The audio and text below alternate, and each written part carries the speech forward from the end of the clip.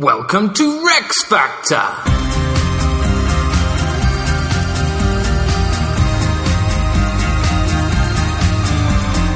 This week, Anne!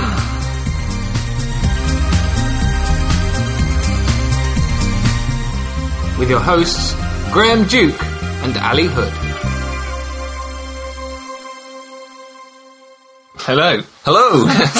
Welcome to Rex Factor, being all the kings and queens of England, from Alfred the Great to Elizabeth II. So this week we're doing Anne, and she is the last of the Stuarts. So we're ending a dynasty. Yeah. Today, it's been quite a long dynasty. Before we get on to Anne, however, we've had some messages. Good. From various sources. Firstly, an email which came to rexfactorpodcast@hotmail.com. This is from Kendra Williams in Portland, Oregon. Oh, yeah? In the US. I just caught up on the podcast and I'm loving it. Besides the history lessons, I'm getting some education on British slang.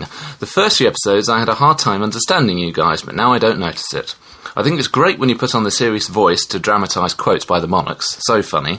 Keep up the great work. I think when you are done, this good info could make for an awesome book. What slang? Do we use slang? I think apparently it was one like where we said that Edgar the Peaceable had really bossed it. Oh, well, bossing it. Fair enough. So she was able to sort of pick it up. But, well, apologies if there's... But she didn't write them all down at the time for posterity. But, it's interesting to know. Yeah. On to Facebook, where you can like us, if you would please. Guy Carter left a message saying, thanks for the podcast, really helping with my A-level history revision. Oh, yeah, he's doing some of the... he doesn't like Mary, though. That was the trouble, yeah. I presume that next year we will be properly on the syllabus. I assume so, as a learning aid. And Tom Harris says, thanks for the podcast from a fellow podcaster and history buff. I've really enjoyed all of the shows, but especially those about the Saxon kings. More recently, I was pleased to hear mention of one of my more notorious relations, Sir Richard Empson. It said that every family tree has a noose or two hanging from it, and mine is no exception. Keep up the great work. Who was he? Which one was he? He was, if you remember back to Henry VII, and in his later years, he had a couple of financial guys who were really unpopular. And first thing pretty much Henry VIII did was say, yep, you can execute them. Really? Scapegoats. And then one of them was a Dudley, who, of course, that family, every generation, but also the other one was this chap. We also had a message within Podbean, which said, just found your podcast, it's brilliant. Perhaps you could figure out a way to work Alexander Hamilton into your podcast. I think he was the son of a Scottish laird. Maybe that counts for something. I'm familiar with him. I looked him up on Wikipedia, obviously, and there were a few Alexander Hamiltons, all of whom Scottish, and I wasn't quite sure which one it is. So if you could let us know which one specifically, although I suppose we have kind of worked it in already. Yeah, might have fought against Edward I, maybe. Maybe. This person called themselves I Love Alexander Hamilton. So, okay. Right, yeah. Brilliant. Quite a fan, apparently. Anyway, so keep the messages coming in. Like us on Facebook, follow us on Twitter, send us an email. Yeah, keep up the Facebook stuff, even though it now looks weird. Anyway, let's do it. Anne. She's born in 1665, the daughter of James II and Anne Hyde, so named after her mother. Yes, yeah.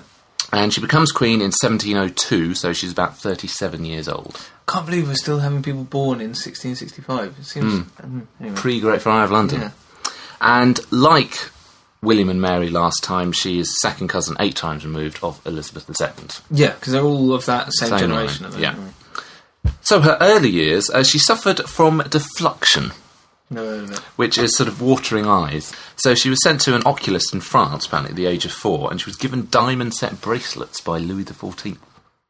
For this, as a cure? No, just as a present, because they're related. Right. So, of course, he will loom large later in the reign.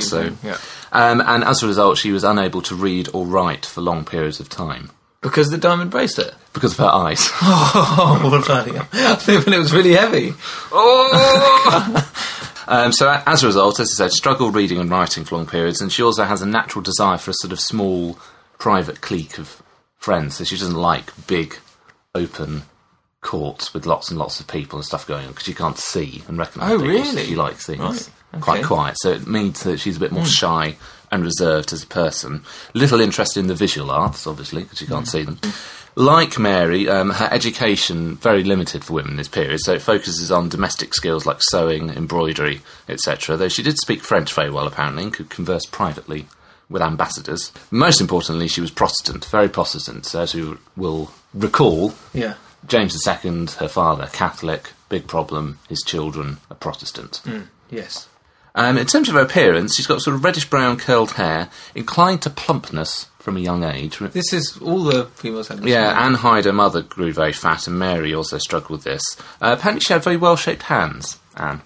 Which was quite proud of. It's weird what historians pick up on, isn't it? I seem to recall Elizabeth. Elizabeth did, yes, definitely. Yeah, well. She had long gloves. Yes. Very important person in her life, who we must mention at this point, is Sarah Churchill, née Jennings. She was Anne's closest friend, very beautiful, had a sharp wit, very lively character, so very much contrasting with Anne, who is quite shy and dull as a person. Right. And Sarah marries John Churchill, who's the future Earl and then Duke of Marlborough. Right, yeah, right. However, a more important person comes along, namely her husband. Not that he was at the time. This is Prince George of Denmark. She marries in 1683. He was in his 30s, and at that time fairly good looking, had a bit of a reputation as a decent soldier. Anne was 18 years old. But nobody thought very highly of poor George of Denmark. He was dismissed as dull-witted and as something of a non-entity. Never fully mastered English and just had a very great love for food and liquor. So his appearance rather deteriorated over time. And he never had a strong role at all, always in the background. But he suffered from very bad asthma, so there was a quip by one person that but for his heavy breathing he would be mistaken for dead and buried by mistake. This is a very good quote from George. We talk here of going to tea, of going to Winchester, and everything else except sitting still all summer, which was the height of my ambition. God send me a quiet life or somewhere, for I shall not be long able to bear this perpetual motion. Wow, so all he wanted to do was have a little sit down. It's a hard, hard life. Crikey. And he was complaining because he had to go to tea? Yes, or Winchester. Oh, Winchester, yeah. Charles II, as ever, got very much to the nub of the matter. Excellent. Saying, I've tried him drunk and I've tried him sober, but there's nothing in him. I miss him. Apparently George was worried about becoming fat, so Charles gave him the advice of walk with me, hunt with my brother, do justice to my niece, and you will not be fat. He's so good. He's so cool. However, in his defence, he was a good-natured man, not ambitious, and he's entirely faithful to Anne, which under the courts of Charles and James was completely at odds with what everyone else is doing, and he supports her, so he's happy to, be the sort of Prince Philip style husband rather than a William III. Yeah. Big moment, of course, for Anne, as we've covered twice now, but we've got to cover it again, is the Glorious Revolution, 1688. Quick recap, James II, unpopular Catholic king from 1685 to 1688, increasing tensions when he tried to install Catholics into government, into the army, tried to repeal the Test Acts, which sort of put laws against Catholics. The big thing which we have a bit more of a focus on was, of course, the pregnancy of James's wife, Mary of Modena. Or assumed pregnancy. Assumed pregnancy, which led to the birth of a son, who should have been James III. Anne is a key figure in spreading the rumour that it's not a real pregnancy or a real son. So it definitely was a real pregnancy, though? All the historians seem to agree that there's no doubt that he was. But Anne, writing to Mary, who was in Holland at the time, of course, telling her first that Mary was just pretending to be pregnant, it was a false belly, then that the son was a fake or a changeling that had been brought in. And eventually, when William does invade England in late 1688, Anne abandons her father. And apparently her husband, Prince George, had been, in his dull-witted way, just amazed every time there was news of a new person defecting. So every time, apparently, he would respond, "Est-il possible? Is it possible?" And when Prince George too went off, and James II was told about this, James quipped, "So, Est-il possible is gone too." The only humorous remark James has ever recorded as having made. So, William usurps James II. William and Mary become joint rulers, William III and Mary II. What happens here, of course, is that Anne has been supplanted in the succession by William, so it was agreed that if Mary dies, William will continue to be king. Even though Anne has a stronger claim. So she's a bit lower down. So she doesn't like William. She's never really liked William, but she certainly holds this against him. Poor William, everyone is against him. Nicknames him Caliban, Monster, and the Dutch Abortion. Ooh, that's quite nasty, yes. I'm not sure if maybe the word abortion has a more strong sense now than maybe it did at the time. She also didn't like the fact he was very disdainful, as was everyone, towards her husband George. In particular, he refused him a naval commission. But my favourite anecdote of why she held things against William was relating to a dish of fresh peas. Well, yeah, that would wind anyone Delicacy at the time. Apparently, William ate the whole dish of peas on the table without offering any, despite the fact that she had so much mind to the peas that she was afraid to look at them and yet could hardly keep her eyes off them. That is disgraceful. And William just ate the whole damn He gobbled lot. them down with his little beak. He did indeed, his penguiny beak. They also quarrelled, Anne with William and Mary, over really petty things like her lodgings and about money. So, she wanted apartments at Whitehall and Richmond, amazed William by getting through her £30,000 a year allowance well before the end of the year. That's a lot of money, though, isn't She it? loved her gambling. James II always paid off the gambling debts, but William wasn't quite so sure why he should. Yeah, fair enough. And she upset them even further because her supporters in Parliament called for her to have a £70,000 allowance, and she went behind their backs to sort of get more support, and she ended up being voted £50,000 a year. That's still a load of money. Oh, it is. There's a lot of money. Crikey. But the real tension and the fallout with her sister Mary comes over Marlborough.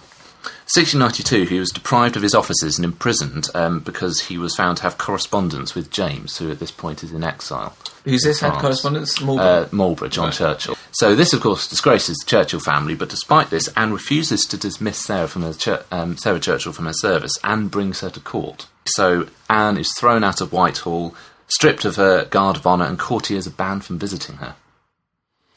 So she's... What's her title here? She's still princess. She's still the next in line to the throne after William and Mary. But she's just out of favour. Disgraced, right? Yeah. Okay.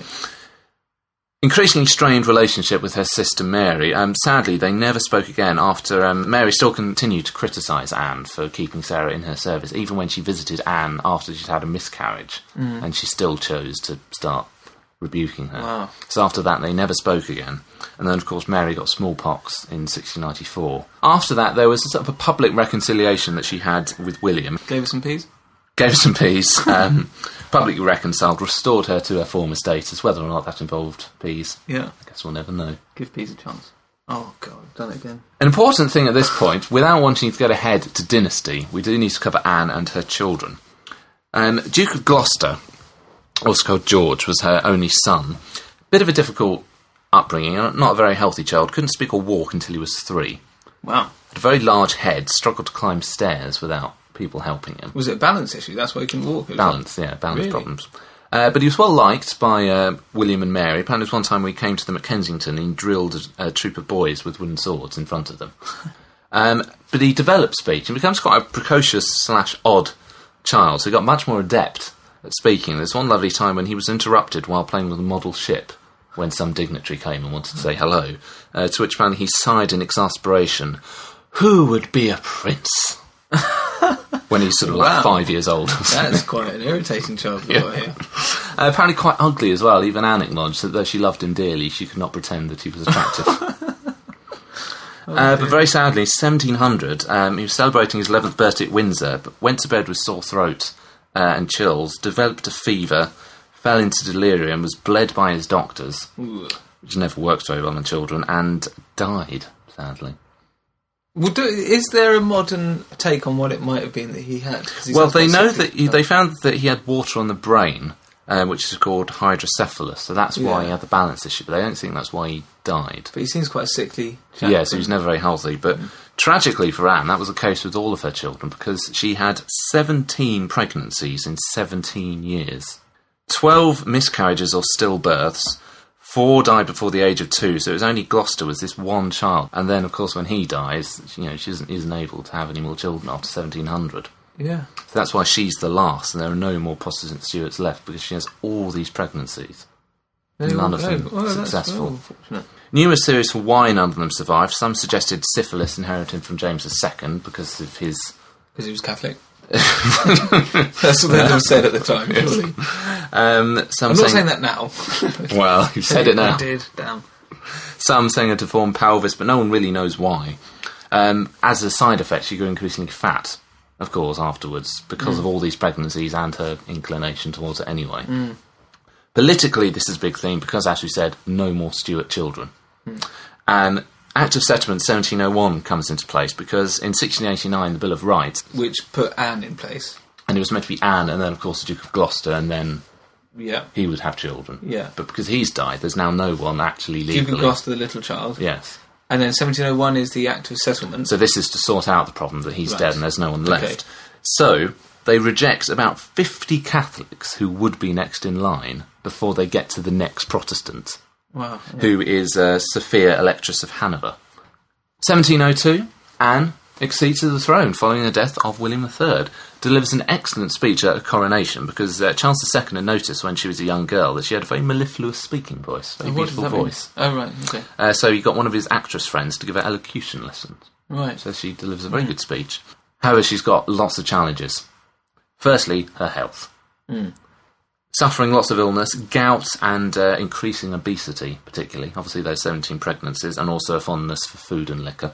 From 1695, she's unable to climb stairs or stand well unaided. Not because she's got water on the brain, just because she's so fat. From 1699, she couldn't really walk without an aid for any great distance, so her coronation, she had to be carried in a chair. Really? As Sarah Churchill said, she grew exceedingly gross and corpulent. There was something of majesty in her look, but mixed with the gloominess of soul.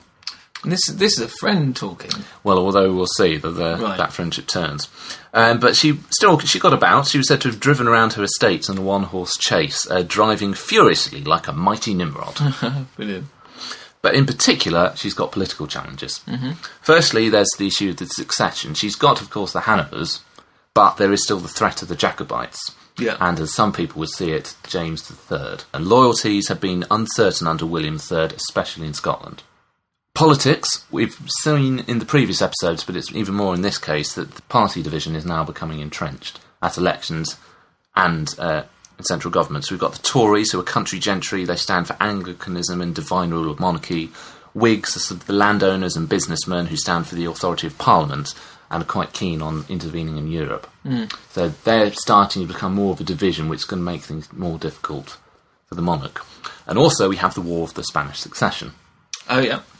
There was a dispute as to who would inherit the Spanish Empire because the King of Spain hadn't had any sons surviving and his will had meant to be splitting it, but then he changed his mind and gave it all to France. So we've got Philip, Duc d'Anjou of France, who is the son or grandson, actually, of Louis XIV, right, and Leopold I, the Holy Roman Emperor, who are disputing it. War is declared in 1702. So, we're into Anne's reign.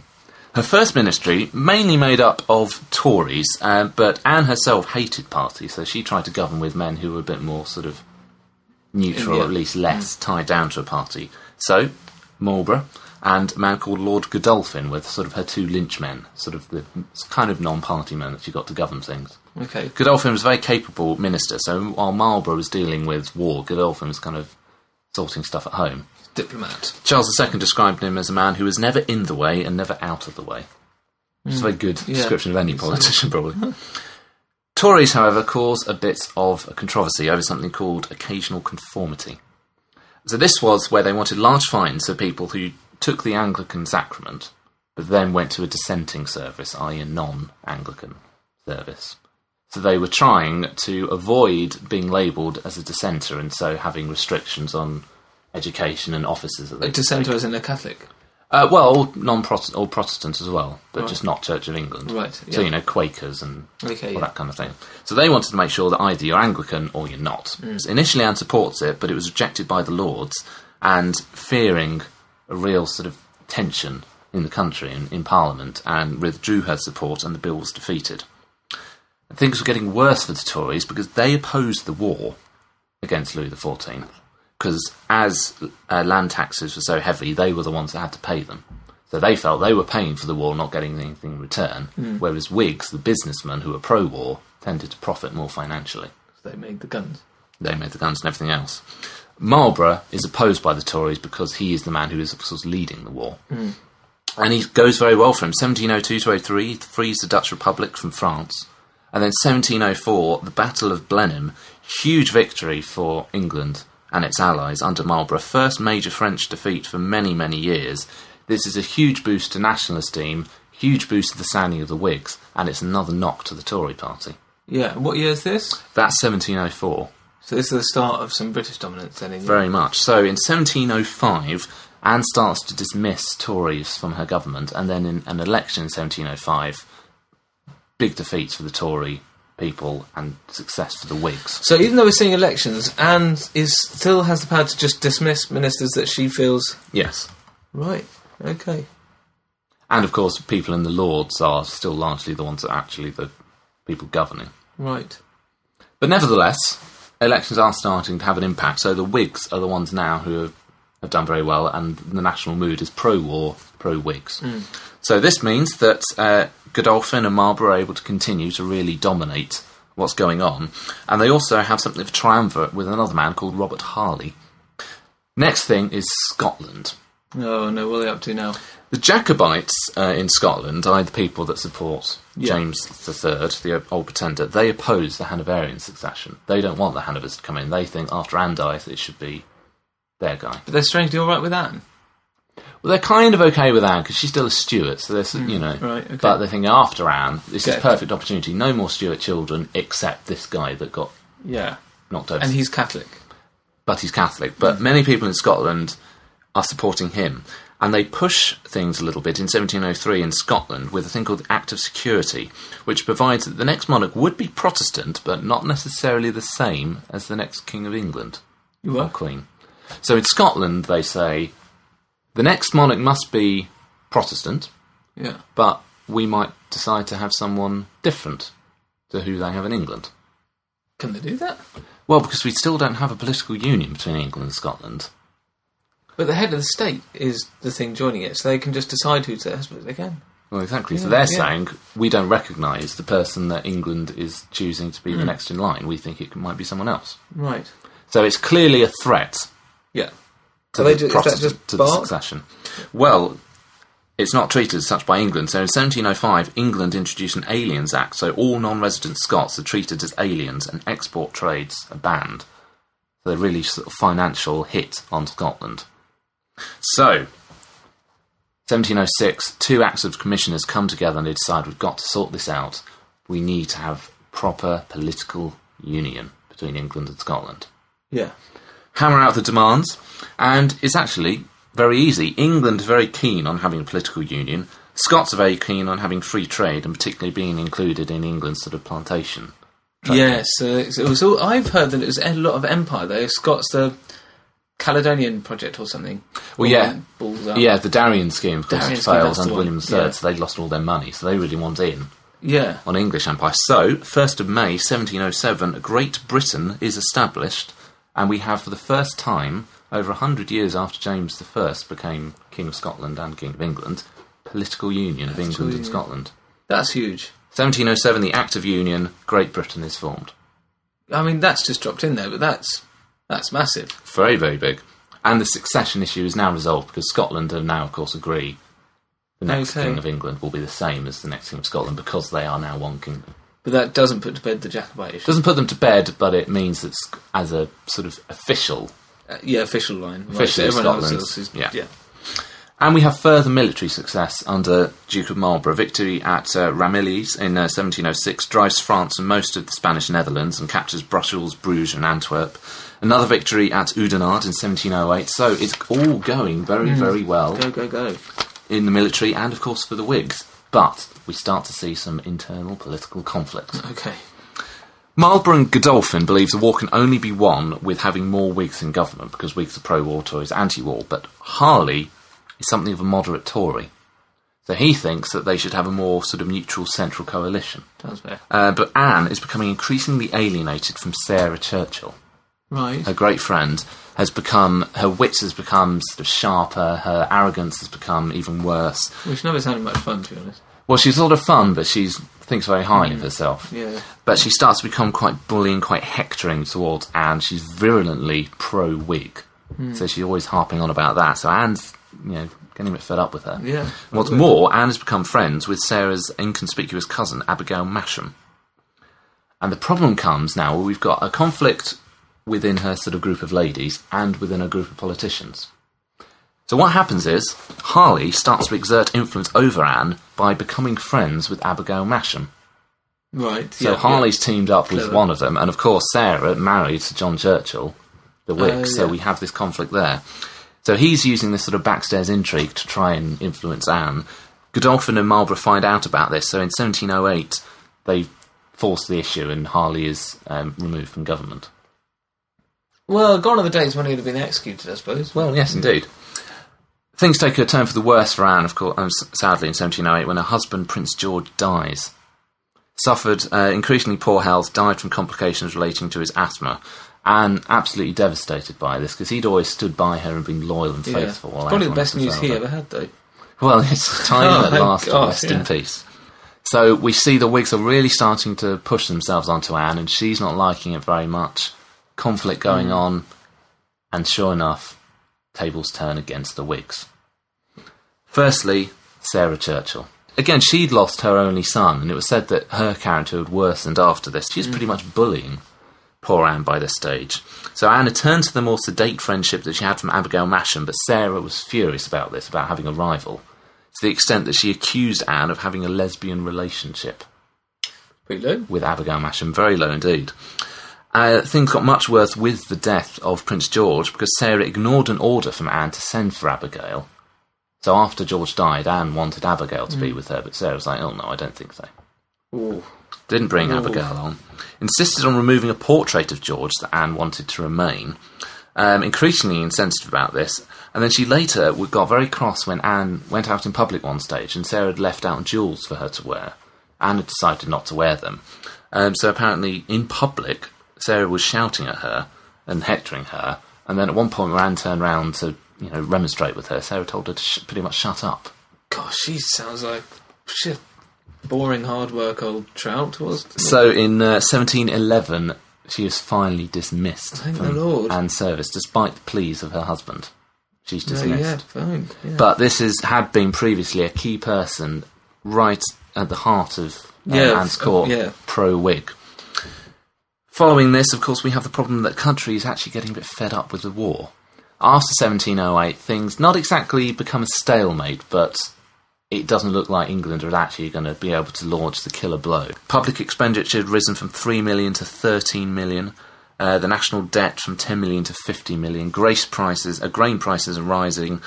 And there was something of a Pyrrhic victory at Malplaquet, where the French were defeated, but English and Allies actually lost more men. Mm. So, as Anne herself said, when will this bloodshed ever cease?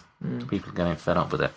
And, of course, the Whigs have a real disaster when a man comes along called Sacheverell. Easy for you to say. Well, it wasn't, but I got it right first time. 1709 to 10, he's a Tory preacher, and he attacks dissenters, and in particular, the Glorious Revolution. He attacks that? He launches a public attack on it and some of the principles involved. On what grounds? Well, he says it's an attack on the sort of divine right of monarchy and all these sorts of things. It's against Tory line, of God, all these sorts of things. But Godolphin and other Whigs overstepped the mark by having him impeached. Yeah, it's all spiralling a bit, isn't it? It is, and there were riots, attacks on dissenting properties because he's seen as an Anglican martyr, in effect. So people are very angry about the fact that he's being treated like this. Anne follows the case very closely, only wants a light sentence. So only 69 to 52 majority that find him guilty, and his sentence is just that he's suspended from sermons for a few years. Right. So clearly that's not much of a Whig victory. Sure enough, Harley, who had been kicked out, is now able to win back Anne's support. Of course, Abigail Masham is now right at the centre now that Sarah Churchill's been kicked out. So it's a back to Tories. Back to the Tories. So Tories pushing for peace, which is now what the people want. 1710 election, huge Tory victory, and in 1711 Anne dismisses Godolphin and Marlborough. Oh, Marlborough's gone now. He's gone as well. Right. So in 1713, the Treaty of Utrecht, there is peace made between England and France. So England's allies are just stunned at the fact that Marlborough, this great general who's been winning all these battles, gets dismissed. Yeah. French are delighted. Okay, so now that's peace, but where does that leave Europe? What happens is, England makes peace with France without consulting its allies, so they allow Philip, Duke d'Anjou, to have the Spanish Empire, but he's got no future right to France. So they're sort of making sure that France can't have this huge combined kingdom. And they agree to that? Splitting it off, France agree. And huge commercial concessions are made to England in terms of ports and territories and things like this. So England comes out of it very, very well. It's opposed by the Lords because a lot of them are still Whigs. So Anne creates 12 new Tory peers to get it signed. That's the equivalent of political quantitative easing. It is, yeah. Just pour in the right, more of the right ones. But so, peace is made. Right. However, Anne's health has been radically deteriorating in these final years. Doctors warned her of the dangers of disquiet and uneasiness. That can be dangerous. And all the people that were her support in her early years got caught up in the politics of it, and they've all gone. So that's quite... So she suffers violent strokes, leaving her unable to speak, and on the 1st of August 1714 she dies at the age of 49. So how long was her reign? 14 years? Well, we'll find out. Oh, of course we will. It's like I've never done this before. So that is the end of Anne, and it is the end of the Stuart dynasty. Yeah. But... time for us to review her. How will she get on? Okay, let's do this. Battliness! This is a tricky one. We spoke about this before we did the episode, not to debate what score to give her, but the issue that we really are into the era of a constitutional monarchy now, where a lot of what's going on isn't directly coming from Anne. Yeah. So we'll see how we take that into account. It's probably more of an issue for the Rex factor than for these awards. So. I think for these, we still give her the credit, even though there's someone else at the head of the army. And then the Rex Factor thing will sort itself out. And the man at the head of the army is an incredibly capable man, Duke of Marlborough.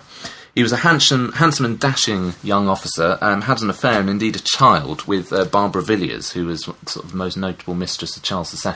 Oh, yeah. So if we recall, John Churchill, Marlborough, was the man who was caught in flagrante by Charles one day with his mistress. Oh, yeah, what did he say? So Charles said, "You are a rascal, but you do it for your bread." Yeah, he did. He has a rapid rise up through the ranks. 1667, he was just a mere ensign. Came to prominence thanks to his patronage of James II. Something of a rogue, and he's not a very trustworthy man. Betrays James II, of course, he scarpers off to William III when the invasion comes. Conspires against William III, so remember he was writing to James II, so he's a bit of a slippery character. But a successful general. But he is a military genius. Again, for the Dutch, as we said, 1702 to 03, he frees them from the sort of French stranglehold, so he pushes France out of the Netherlands, so he secures the country. Blenheim is the big victory in 1704. He marched his allied army to the Danube, forced the French to battle. About 52,000 of these Allies' troops overwhelmingly defeated about 60,000 French people.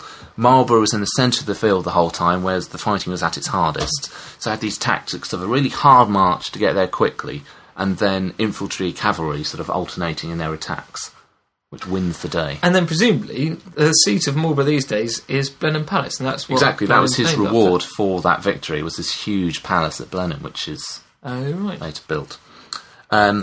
He penciled a very famous note to his wife Sarah on horseback at Blenheim, on the back of a tavern bill, apparently, which said, "I have not time to say more, but to beg you will give my duty to the Queen, and let her know her army had a glorious victory.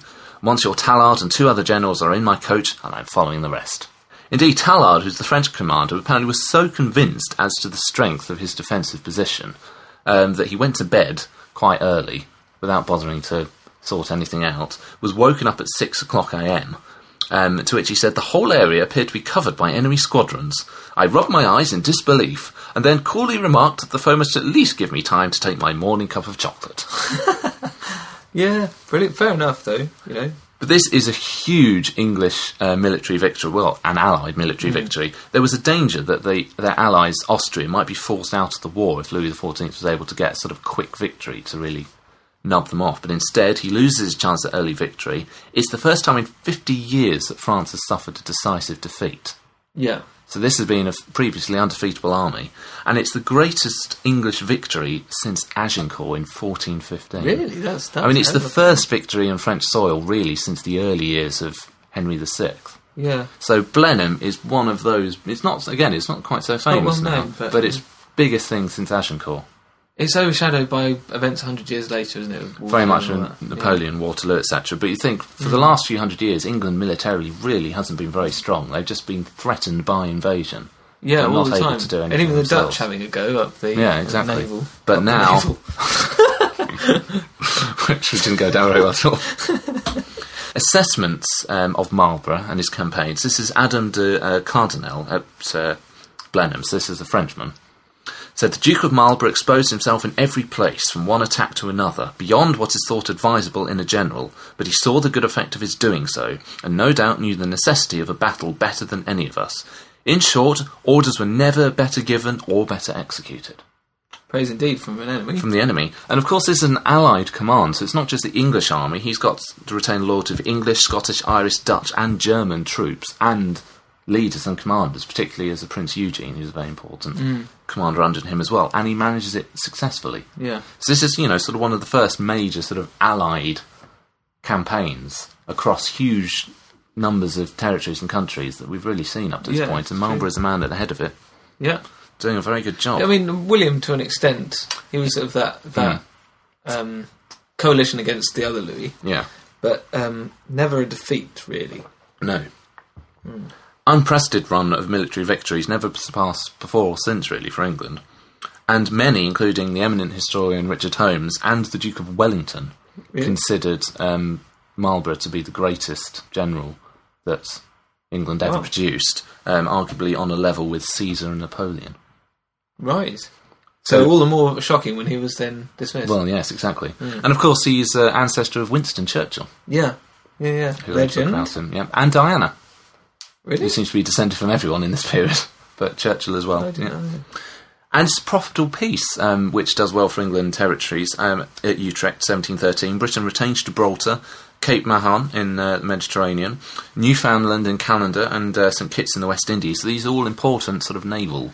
That was from the Treaty of Utrecht that it was gained? Well, I think some of them they were sort of reinforced, some of them kind of gained. But as a result, England becomes the world's greatest naval power, and it's now more militarily powerful than France at this stage. So England's gone from being this sort of almost backwater of Europe, suddenly being the dominant power. Yeah, and that is the foundation of empire, isn't it? Because all these ports then around the world, and you've got this military strength to back it up. Yeah. It's only going to go one way. Exactly. And this is the defeat of Louis XIV. In 1702, when war was declared, he'd replied mockingly that he must be old indeed if a woman was waging war on him. Anne, of course, Anne, the girl who at 4 years old he gave those diamond-encrusted bracelets to. Exactly. Came back to haunt him. But he is defeated. He outlives Anne, however. He still manages that, but he dies a year later, 1715, just before turning 77. Cool. And after 72 years on the throne. Really? So his reign That's a record, isn't it? His reign goes back to Charles I. So he's seen out almost all of the Stuarts. Yeah, because there's been a lot of chopping and changing recently. It seems like a long time, but is that a record? It might be in France, I think, quite possibly, yes. But so that's a huge figure who's been dominating foreign policy for a long time, defeated, and now dead. So, that's all very good. Very good. But, of course, there's always a but. As you as you alluded to, William III needs some credit here. Because he'd already done a lot of the work blooding the army by fighting Louis XIV. He fought Louis to a standstill previously. He's the one that really leaves the legacy of the army that Marlborough is able to defeat Louis with. So as Anne herself has said, she basically inherits a war. Yeah, from and he's him. the tactician. She found a war waiting. William's the one that made it. This was what the final chapter in William's reign that he never saw through. Yes. He'd love to have seen this. But, I mean, we are going to face this more and more, aren't we? Yeah. And these victories happened under Anne. There are some more limitations. They don't quite manage the knockout blow against Louis XIV. As I said, it does get stuck from sort of 1708, 1709. So we don't have a Waterloo, in effect. We don't have that absolute... And now he's in prison. He's just still King of France. Yeah, exactly. And I suppose if we look for anything from Anne, we look for some kind of leadership. Because, this is a war against Louis XIV, who is also not at the head of the army, but nevertheless. Yeah. But she's not this sort of inspiring military figure. If we think of something like Elizabeth at Tilbury in armour giving that great speech, she's this sort of unfortunate... She is literally sort of has the body of a weak and feeble woman.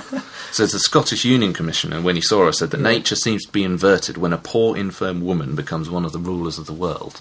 And many argued that the peace was too lenient. Firstly, of course, it was unilateral, so England negotiated without the Austrians, the Dutch, and the Germans, in secret, until it got leaked. Marlborough's furious, because he promised there'd be no separate peace and no peace without Spain, etc. It goes back on all of that. But France would have ceded much more if they'd been pushed. Really? Yeah. But why would they be lenient then? In order to not burn bridges with them? Well, I suppose they just wanted the peace. Of course, they do quite well out of it. Apparently, Louis XIV said to his commissioners when they came back, in many points, you have surpassed my wildest hopes.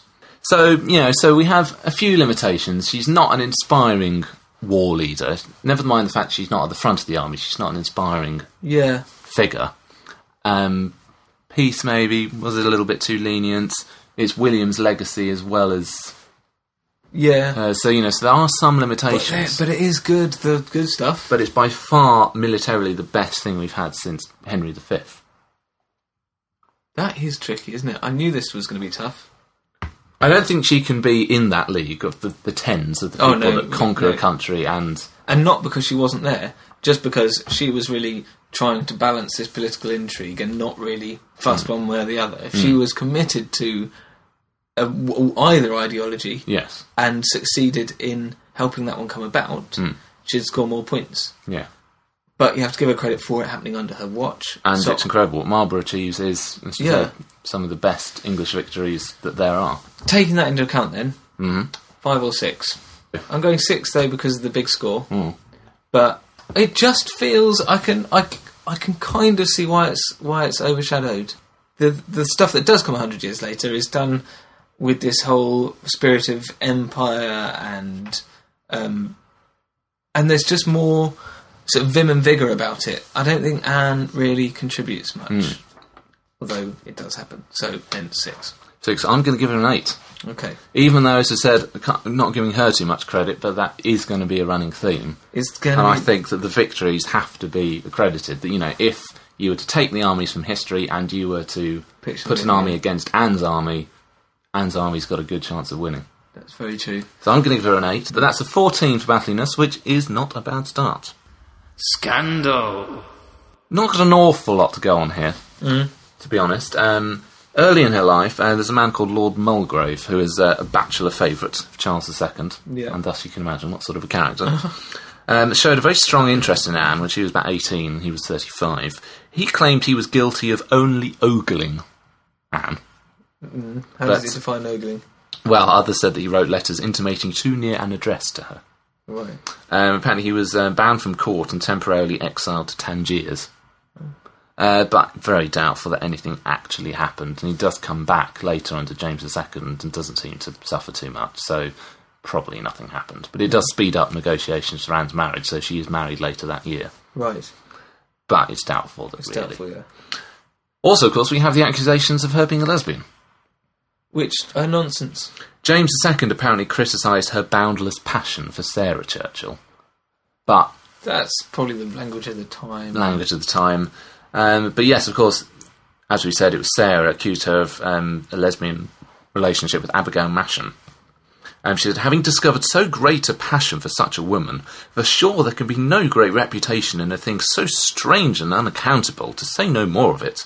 Nor can I think that having no inclination for any but of one's own sex is enough to maintain such a character as I wish may still be yours.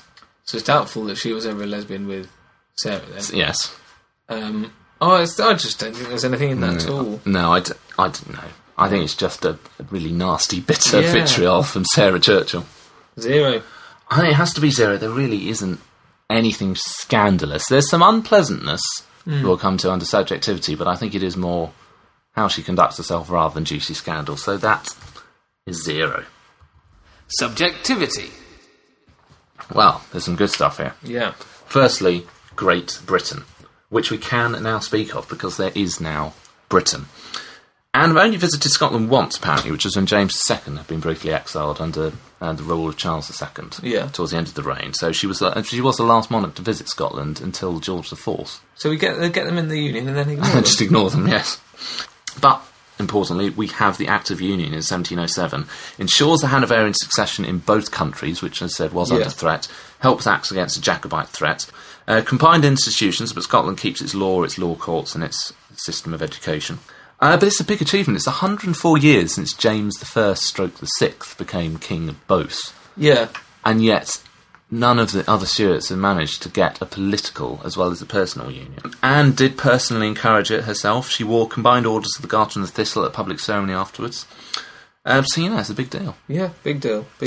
Ireland doesn't have such a prominent role in this period. All we've got is a comment from Anne saying, she understood they had a mind to be independent if they could, but they should not. That pretty much sums up most monarchs' point of view, doesn't it? It does. Politics is one where, as you see, there are pros and cons, but we look at the pros, first of all, in Anne's role. She despises the divisiveness of parties. She says, I pray God keep me out of the hands of both of them.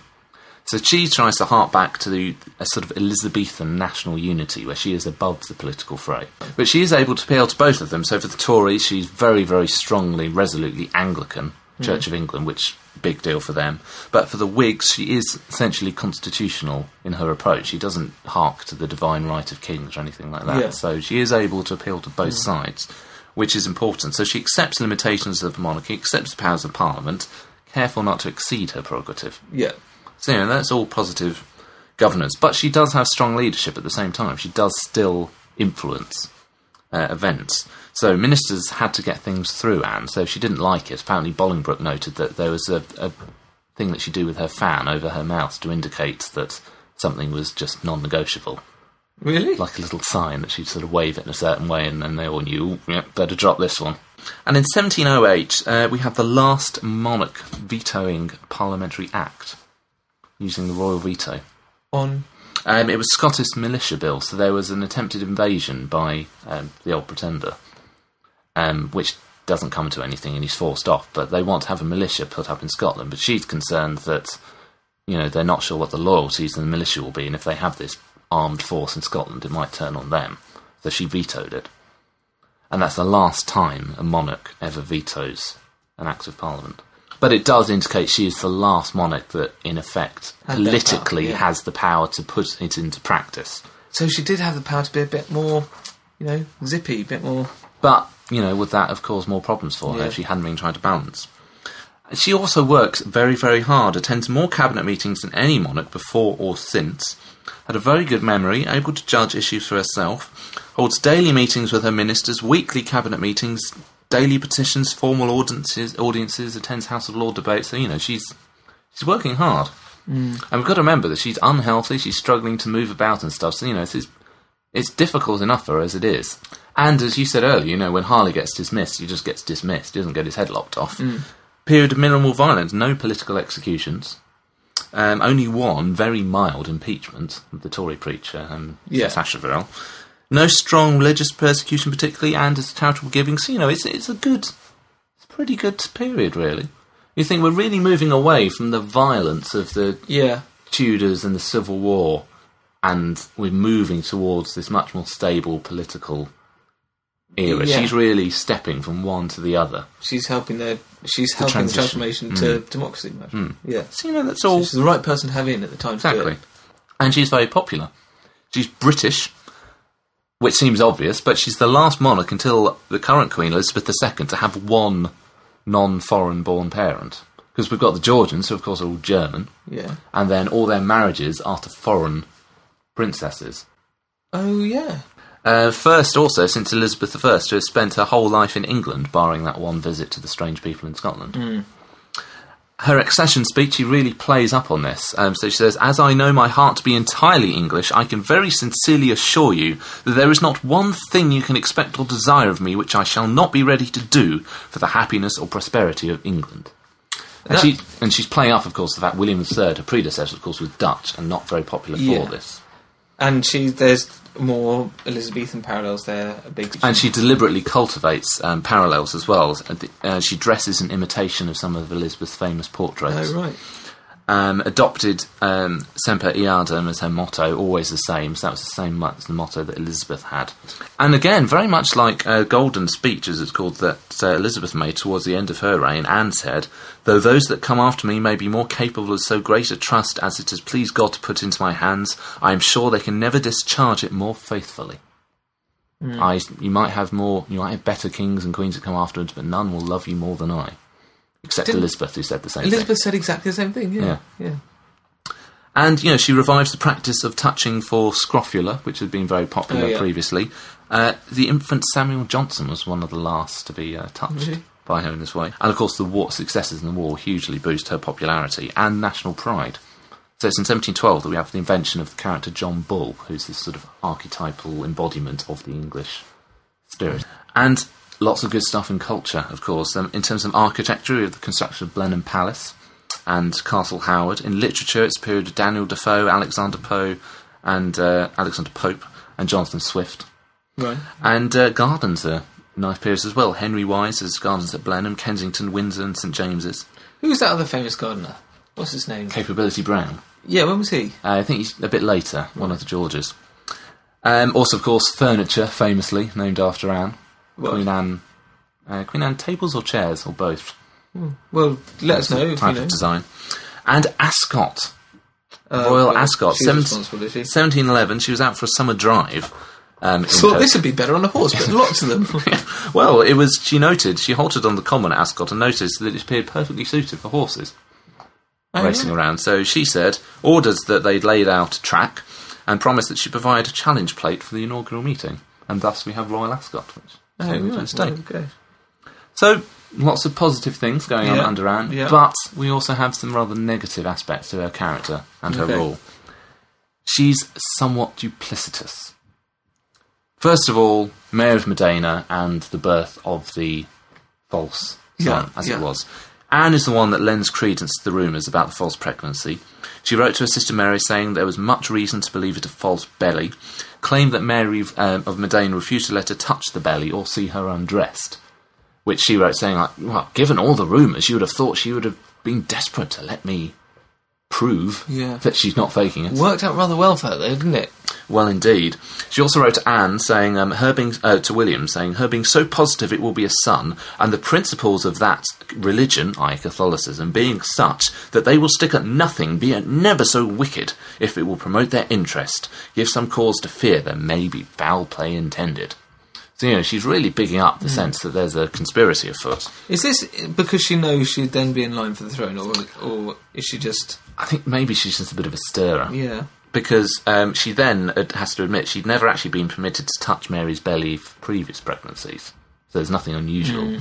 And James II's memoirs claim that she had felt the baby stir. And there was one time when he got lots of people together to swear a public deposition that it was a genuine pregnancy. Anne pretended to be pregnant as an excuse to avoid swearing this and went off to Bath. That is quite duplicitous, isn't it? And so she was in Bath when the baby was born, so a lot of her reports are basically just gossip and hearsay. Yeah. But because it's her, it lends a certain credence to it. Yeah, just a little bit of smoke is enough to assume it's exactly. She abandons James in 1688 on the invasion of William III, and because he thought that she was pregnant, he still expressed concern for her well-being when she heard that she was on the run. This is her father. Yeah. And of course he said at the time, God help me, even my children have forsaken me. Whom then could I trust if my own daughters had deserted me? If only my enemies had cursed me, I could have borne it. Yeah, I mean, that is something that it's quite hard to bear. Though, doesn't reflect very well. Yeah. And it's endemic in the way that she sort of governs her affairs. So, her ministers, after years of loyal service, declined to give Godolphin an audience or send any message to him when she dismissed him. And Marlborough apparently found his dismissal letter so offensive that he threw it on the fire and never mentioned it again. So she's got that sort of Stuart trait of sort of dropping really people up. Yeah, dropping people, and she doesn't need them anymore. Although we praised her in some ways for the way that she manages politics, at the same time there are limitations to how good she is. She never really learned how to manipulate the party system or how to adapt to different electoral results. So she said, I have changed my ministers, but I have not changed my measures. I am still for moderation and will govern by it. So she thinks that, basically she picks her ministers and they are her ministers. So she doesn't really understand what elections actually mean or how she can work with them. Right. So she could maybe have been a bit more canny and a bit more successful with it. But she was, as we were saying earlier, she was that middle ground in the transition from absolute power to democracy. Yep. That kind of work. It's true. As we alluded to under Bathliness, it's really other people that are now dominating and ruling. It's Godolphin, it's Marlborough, it's Harley. These are the people that are actually, doing the governing. We're on the verge of having prime ministers who are de facto rulers. So it was the Pitt. When was Pitt?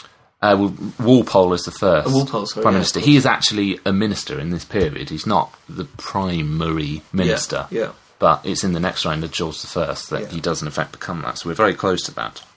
Although there isn't strong religious persecution in this period, that's not for want of trying. Really? At the start of the period, remember, the Tories had that bill opposing occasional conformity, where they wanted heavy fines for those who attend the Anglican services but are also dissenters. Yeah. Anne had supported it. It was only when it got opposed by the Whigs and the Lords and she saw that it might cause problems that she opposed it. So it wasn't out of principle that she opposed it, more because she realised it might be too tricky to pass. In her final years, she was supporting further legislation that was sort of going against dissenters, and there were fears that she would repeal the Toleration Act. It was under William and Mary, which sort of protected dissenters. So dissenters saw her death as divine intervention. Even sort of 50 years later, they were almost sort of celebrating that she died just before she was going to really... So she was about to... Yeah, if she'd lived for a few more years, then it would have seen much more repressive measures potentially against dissenters. So... Yeah, I mean... We can't credit her for the lack of persecution, because it wasn't for... Yeah, it wasn't for trying. But it didn't happen. So, but, it is tricky. But then, would you want to be a subject? Possibly not, if you were a dissenter. And personality and personalities do have a strong role in the way that affairs are managed, and many have seen that as the biggest weakness of her rule. Yeah. So we see petty personality squabbles and favourites dominating what's going on. So Marlborough's rise and fall is almost sort of based around the role of his wife, Sarah Churchill, more than his governance or his military rule. Yeah. So the fact that this great general is dismissed because of the politics and the personalities rather than because of his military role. That is...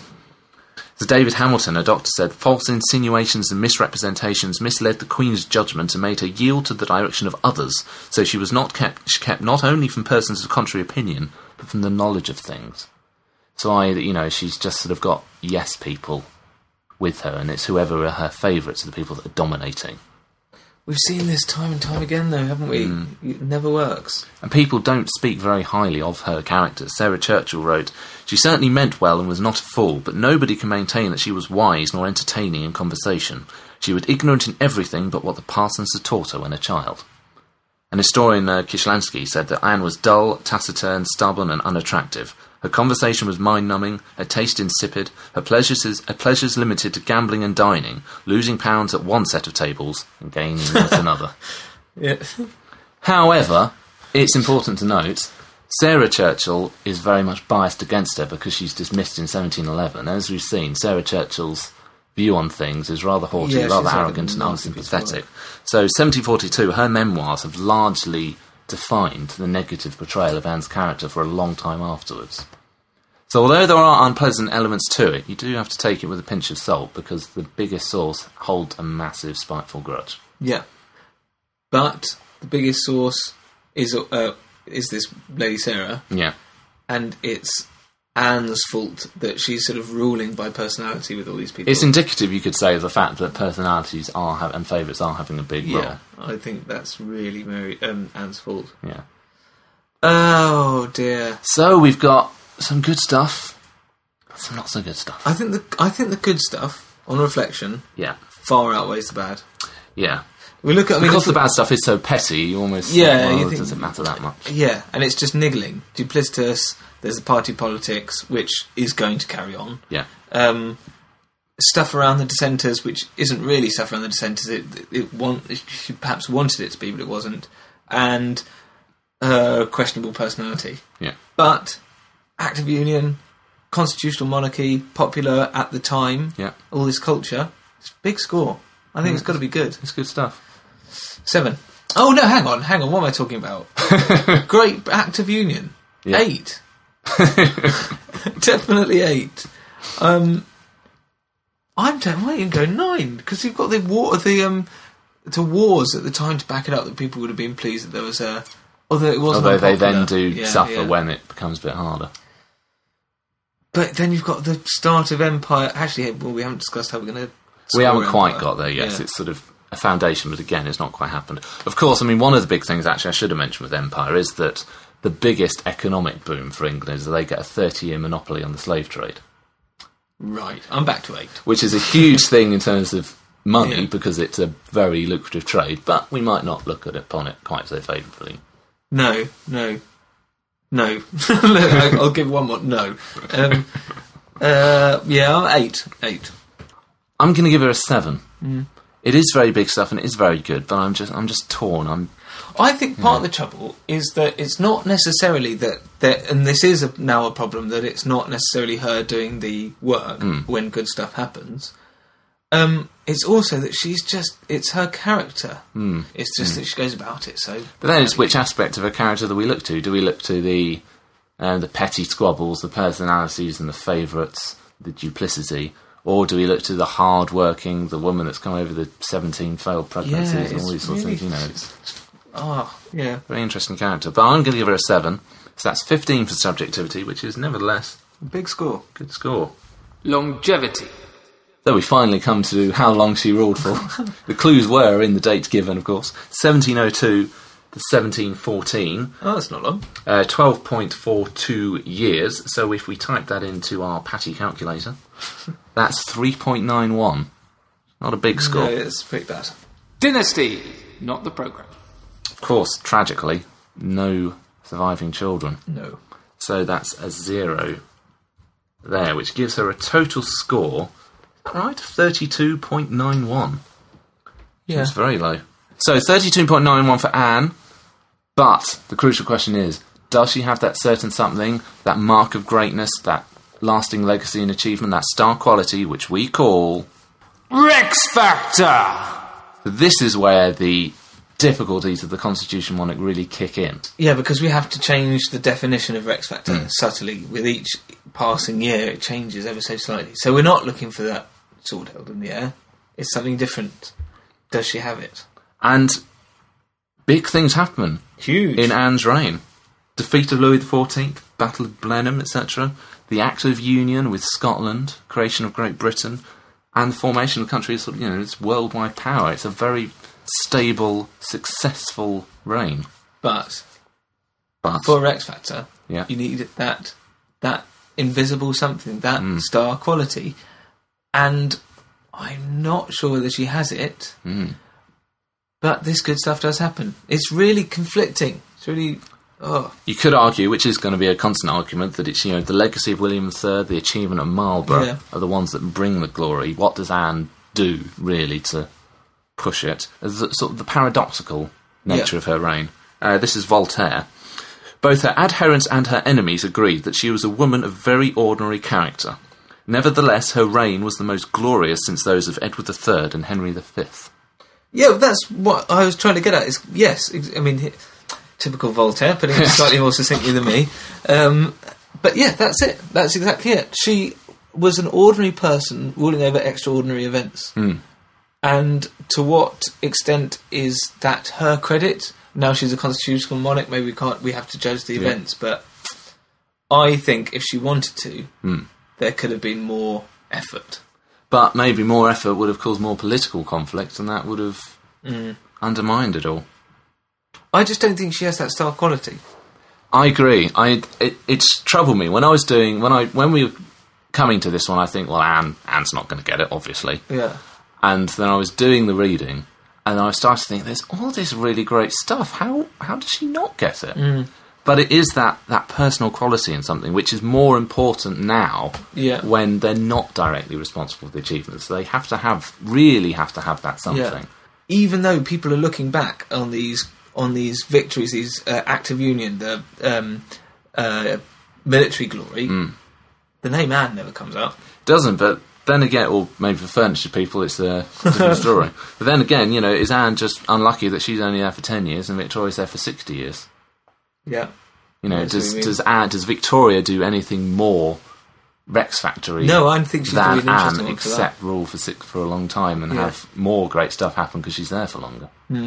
But we're not doing Victoria this week. We are doing Anne, and the question is, does she have what it takes to be a Rex Factor winner? I'd like for her to be one of these ones where I go, actually, yeah, that's really good, and there's a new Rex Factor winner, but I can't. I just can't. That's a no from you. And it's a no from me as well. She does not have the Rex Factor, but probably for the first time, her reign does. Yeah, definitely. It's an incredible reign, but she hasn't got that certain something that we're looking for. But that is it for Anne, and that is it for the Stuarts. Been a lot going on, but we are moving to a different era. We are moving to the Hanoverians. The Georgians. See you next time. See you next time. Goodbye.